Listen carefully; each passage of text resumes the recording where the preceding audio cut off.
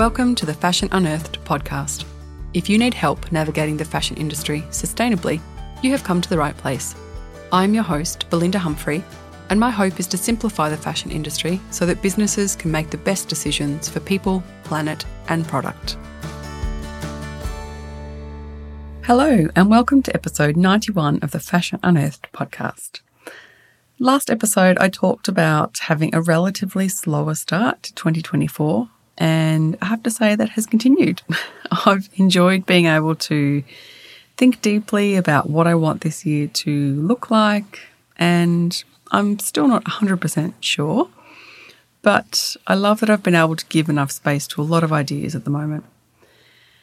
And some of that thinking has led me to refine a couple of offers for 2024, and it's really come from being able to think about what problems business are facing, of course, because we always want to focus on the problem, but also what's going to help them realise their dreams, what's really going to help them become that brand that is either a leader or has really changed things up this year or is doing things more ethically and is now the go-to that the customer trusts.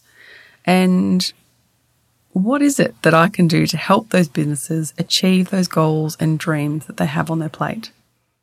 So one of those offers is called a circular design workshop. This really came from talking to business owners and looking at where the industry is moving to and what goals they have in terms of achieving a circular economy that align with global economic goals as well. And then thinking about the design teams and what they're going to be needing, because they're the ones on the ground problem solving and I guess given the responsibility to come to the table with solutions and ideas about how to reinvigorate product. And they're often the last ones brought into the room. And I know this because I've been in those design teams when all of a sudden leadership comes in and they'll say, we have this great presentation for our new sustainability goals or our business goals, and by 2025, we want to be able to achieve X, Y, Z. And you sit there in the design team and you think, okay, all right, how are we going to get there? And so you really are looking for that practical support on how to execute that, to be able to deliver on the company goals. And, as you know, my background is product and I've been in product teams. I've worked as a designer. I've worked as a sourcing specialist, product developer, all across the world and predominantly in Australia and the UK. But I've sourced from all across the world in a number of different countries and multiple product areas. So I think it's a really good fit, and something I'm passionate about is being able to give those designers the tools and even leadership teams to be able to contribute to the shift that fashion needs. And that is being able to design product that is fit for a circular economy. And I do want to mention, if you follow me on LinkedIn, you would have seen my post about this new workshop. And within the post, I quoted a new survey that was done at the end of last year in November.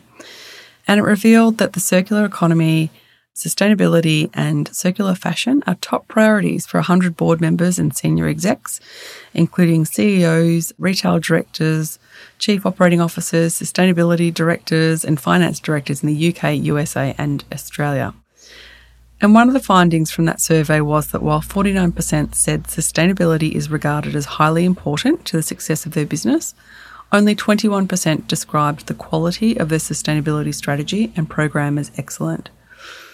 And I think this really highlights the emerging gap between the vision and goals of a business and possibly senior leadership teams and the skills of the people given the responsibility to deliver the product. And if you've been listening to the podcast for a while, you'll know that there's this quote that gets sort of said every so often that says 80% of the environmental impacts of a product is determined at its design stage. And I'm not a huge fan of that quote because I think it suggests that all of the power and decision-making lies with the designers. But it does highlight the focus and the pressure that is being put on design teams to be able to design with circular thinking in mind, as well as sustainability. So if upskilling your design team or your leadership team is something that is on your list of things to do this year, get in touch. You can email me info@belindahumphrey.com and we can set up a time for a conversation about some of the options. So on to today's topic. Today, I wanted to talk a little bit about customer sentiment and where that is sitting and reference a couple of reports that came out last year to maybe help guide you or give some little signals about where everyone is at to help you try and incorporate any product shifts or messaging that you might be working on. Now, the first report focuses in on Gen Z, and as a refresher, that's a population born between 1997 and 2012. And I think just generally and globally, there's a lot of focus on what Gen Z is doing and what they're thinking and how they want to spend their money. And that makes sense because typically every next generation is bigger than the previous one, so their spending power is higher. And there's often usually a cultural shift in what is cool and not to distinguish themselves from their parents. But in terms of financials, one report I read stated that they will make up 40% of all individuals of working age and be the largest consumer group with a spending power of $33 trillion. So there's a very obvious financial benefit to be focusing in on this demographic. And like I said, the second part of that is something I've been thinking about a lot, actually. And it's true that every generation that comes next wants to distinguish themselves from their parents. And I've been wondering whether that's the cultural or societal shift that needs to happen. Like I said, every generation that comes along wants to distinguish themselves as different from their parents. So I guess, as an example, much like it become cool to drink bottled water and uncool to mend clothes, I've been wondering if this cultural shift back to sustainability being cool is the missing piece to create a tipping point for change. And yeah, maybe it will come from this demographic wanting to separate themselves from their parents. So the first report I wanted to mention was the Next Sustainable Consumer Report, 2023. And that was from Above the Clouds, and it had a couple of interesting insights, in particular around the behaviours of different groups.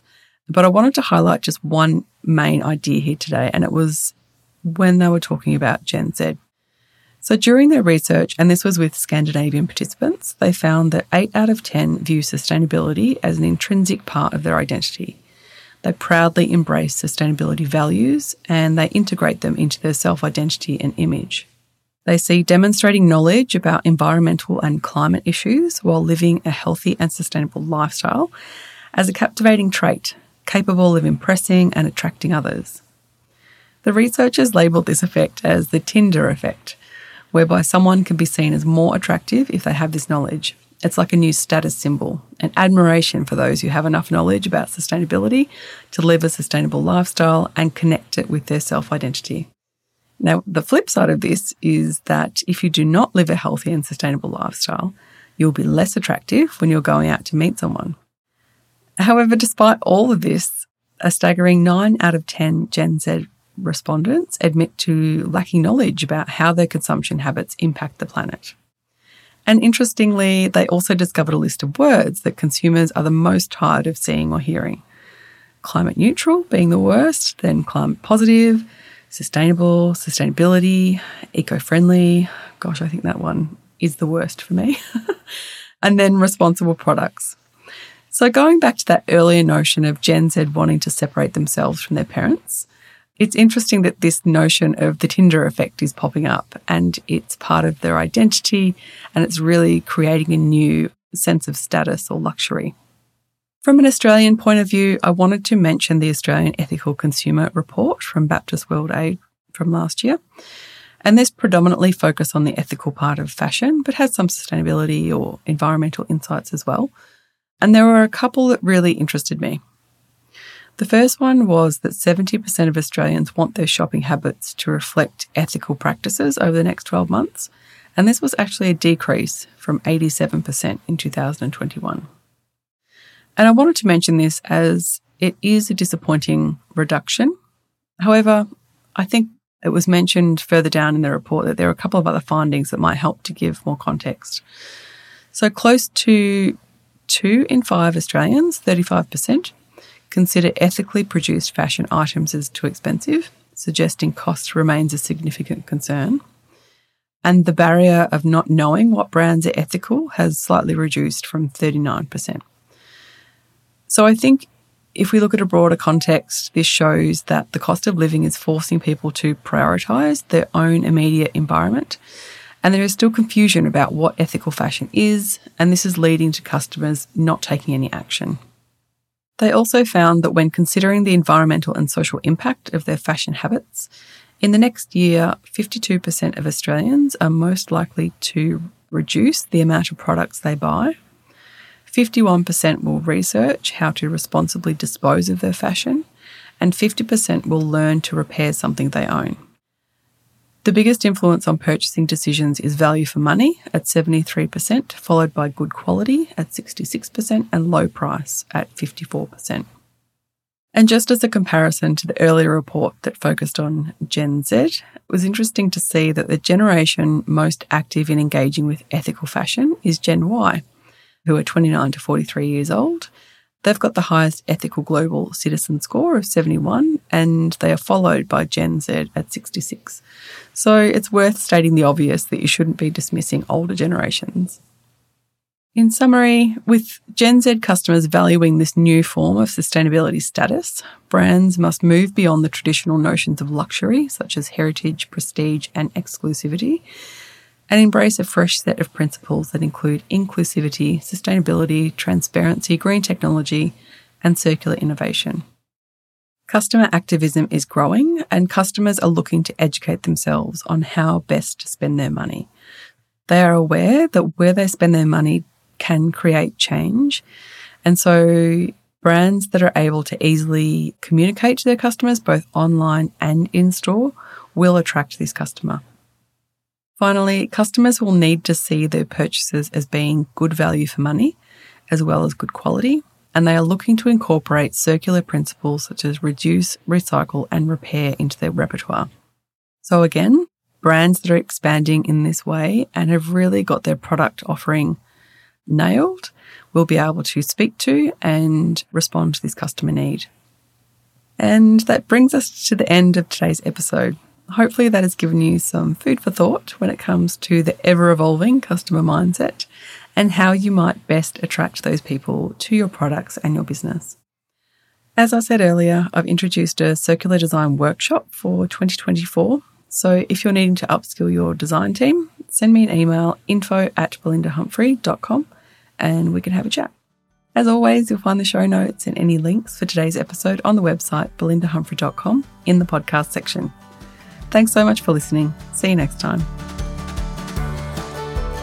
Thanks for listening to the Fashion Unearthed podcast. If you want to get in touch, head over to belindahumphrey.com, or you can find me on Instagram @belindahumphrey.